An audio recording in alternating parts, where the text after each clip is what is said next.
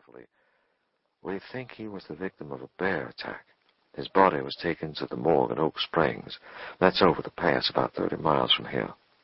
The autopsy is scheduled for tomorrow, and we're hoping the county medical examiner can make a determination. In the meantime, we've contacted the Department of Fish and Game." "Marcus Dufresne?" She stopped. Excuse me?" "The conservation officer with Fish and Game. It's Marcus Dufresne, isn't it?" "You know him?" "I helped him tag some bears last year. Is he on this case?" She hesitated just a little, but replied, "Yes, I think he is." "Then I'd better get in touch with him. We've got to get right on this before the signs fade, before we lose the evidence." "Mr. Benson," she raised her hand to cut him short, "give it some time. You're too close to this." "We don't have time. If this was a bear attack, the signs could fade within hours." "There are qualified people working on this." "You want qualifications? Would a Ph.D. in biological science be good enough for you? How about a professorship at Colorado State University teaching environmental science and biology? I know bears, Deputy. I've specialized in grizzly and black bear behavior for the past 10 years. He stopped and exhaled a long sigh. "Easy, Steve, easy," he told himself. Her calm and soothing response was much to her credit. "Dr. Benson, why don't we get you in to see your sister-in-law? We can talk more after you see her." "I would greatly appreciate that." She was more than just an in-law. Evelyn was a longtime friend, a kid sister. As Steve stole quietly into her hospital room, he saw her mother sitting beside the bed, holding her hand. Steve didn't know what to expect, but when he saw Evelyn lying on the white sheets, the sweet knowledge that she was alive overwhelmed him, and he began to cry. Evelyn's mother turned, and her face lit up. "Steve, oh, hello." They embraced. He looked at Evelyn. Her face was turned his way, but she gave no hint that she recognized him. Her mother kept one arm around Steve as she followed his gaze to the bed. "She's still in shock, I think." Steve approached, bent down, and looked into Evelyn's eyes. "Evie," he said softly, "it's Steve." She'd been through something horrible. Her curly black hair was still matted with dried blood, her face and hands marred with cuts and bruises. Gently, he placed his hand on hers. She managed to wrap her thumb around one of his fingers, and then she murmured, "Cliff is dead." "Yes, I've been told. Just rest, Evie. We're all here now." She smiled weakly and gave his finger a barely discernible squeeze. He patted her hand. "I'm going to go out and talk to the deputy now. You take care." "You too," she managed to say. Steve and Tracy Ellis found a conference room and sat at one end of a long table. "How are you doing?" she asked. Something about her made him ask, "How are you doing?" She opened her folder again, perhaps just for something to do. "I'm not very fine, you may have gathered." "Well, these are not exactly fine circumstances." "No, they sure aren't. And things are going to get rougher before they get better. I think you need to brace yourself." "I'm working on it." Tracy unfolded a Forest Service map and outlined an area. "The trucker found Evelyn about here, up this logging road, about 12 miles above the town of Hyde River. She and her husband were camping near the ridge, right here, near the end of the Staircase Trail. No one's ever seen a grizzly on Wells Peak, but the Fish and Game people are guessing it might be a large bear. It's tagged number 308. Steve studied the map. "Does anyone know if this bear is habituated, used to people?" "I understand he's getting that way, and that's what makes him a prime suspect. He's raided the landfill near Swiftwater." She pointed out the tiny village on the map, "and a few homesteads there have had their garbage gone through." Tracy shook her head, her expression troubled.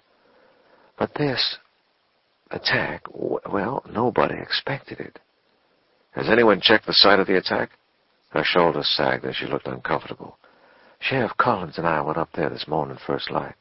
We knew Mrs. Benson had come down the Staircase Trail, and we knew there'd been trouble. But, Dr. Benson, it wasn't pretty." He knew she was trying to protect him, but he needed to hear the truth. "Go ahead." She fumbled through her notes and groped for words. "We found the campsite. A small tent, a fire pit some distance downhill, 2 backpacks. The food provisions were properly stored in containers in some trees far from the camp, again downhill." Tracy showed him a crude map of the site she'd made while there. "But that's where we found your brother's body, down here near the food stores, in a grove of trees about 80 yards from the camp." Both Cliff and the bear could have been at the food cache at the same time for the same reason, and surprised each other, Steve thought. He had to force the question out, did the condition of the body indicate a scenario? She seemed hesitant, even afraid to answer. He felt he should explain. I'm trying to get some idea of how long the attack went on. Cliff had to have taken some defensive measures, and obviously Evie got involved at some point. He knew he was asking for information that could pain him deeply. I guess it's time I knew the condition of the body at least as much as I need to. She sighed. I don't know what to tell you, Dr. Benson. I've never been in this kind of situation, investigating with someone who's so close to the victim. Just tell me what you found. I'm ready to hear it. She looked at him for the longest time, and then answered quietly, slowly, We only found half. His thought processes stopped. He sat motionless. She was looking at him, waiting, trying to gauge his response. His voice wouldn't engage. When it did, it came out a hoarse whisper. Half? Only half his body? She nodded. We found the left arm detached the shoulder several feet away, still in the shirt sleeve. He felt his stomach turn. Quit it. She slowly, reluctantly lifted her hand to her left shoulder. And everything above this line, she slowly traced the line downward across her torso to her right hip, was gone. Levi Cobb, Hyde River's burly, gray-bearded mechanic, heard about the bear attack from a sheriff's deputy driving through. And after that, he wasn't worth much the rest of the day. He managed to run his old garage and pump gas for customers. But whenever he was alone, his thoughts centered on what had happened on Wells Peak. He forced himself to work on the telephone company's ladder truck. But even as he worked, he could only talk about the stranger named Cliff Benson. I don't think an outsider would get eaten like that, you follow me? He asked the rear axle he was working on. Around here, you earn something like that, which means you can't be no stranger. Hate to think Maggie would know anything about this or him, but...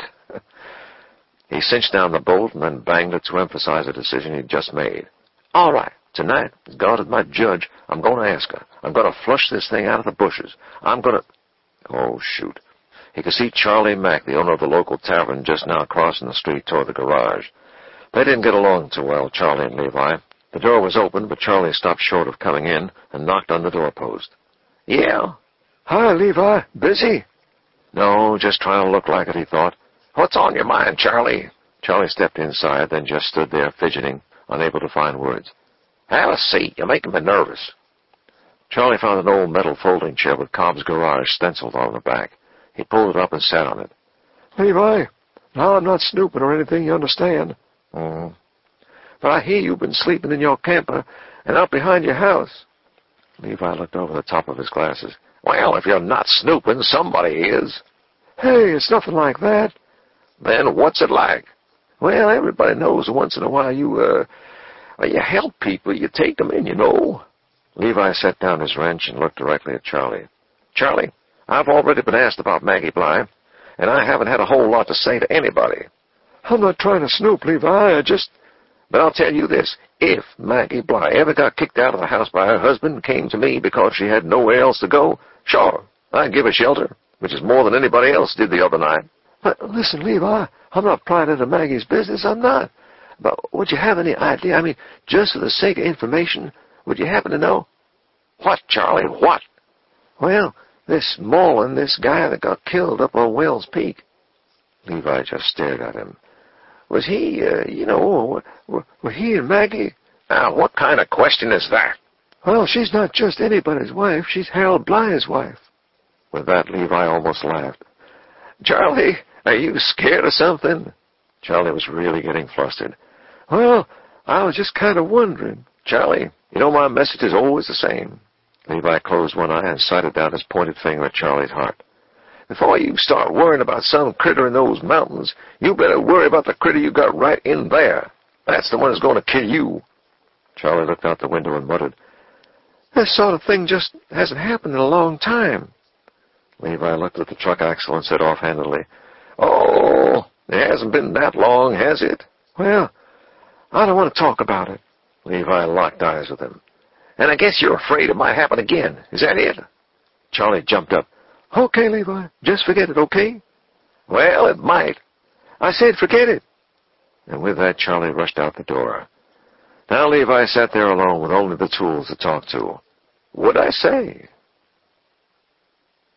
It was Tuesday afternoon. Mosquitoes were inquiring at every square inch of Steve's body, trying unsuccessfully to find some avenue through all that camouflage gear and insect repellent. But Steve did not stir. His powerful muscles were stone steady as he hid motionless in a berry thicket above a game trail. He was sighting through his rifle scope, his finger tightly around the trigger. About 30 yards below him, a grizzly, its body thick and ponderous, its shoulder hump pronounced, had found the old doughnuts and grease that he and Marcus Dufresne had set out, and it was now pawing and clawing through the bait with its long white claws, lapping at the grease, snorting, licking, chomping. The bear moved forward, pawing through the doughnuts. The chest was exposed. Steve fired, the rifle kicking back against his shoulder. He chambered another round and had the bear in his scope again just as the bear toppled to the ground. Another round finished the kill in a matter of seconds. Somewhere in the gathering darkness he could hear Marcus hollering. The shots had been clean and true. Steve moved for the first time, rising from the blind, his body aching and trembling. On any other hunting trip, this would have been a supreme moment. Today, he felt no joy at all. Marcus worked his way down from his hiding place, rifle ready, and approached the fallen beast. He nudged it with his rifle barrel, then stooped to read the small ear tag. "It's 308.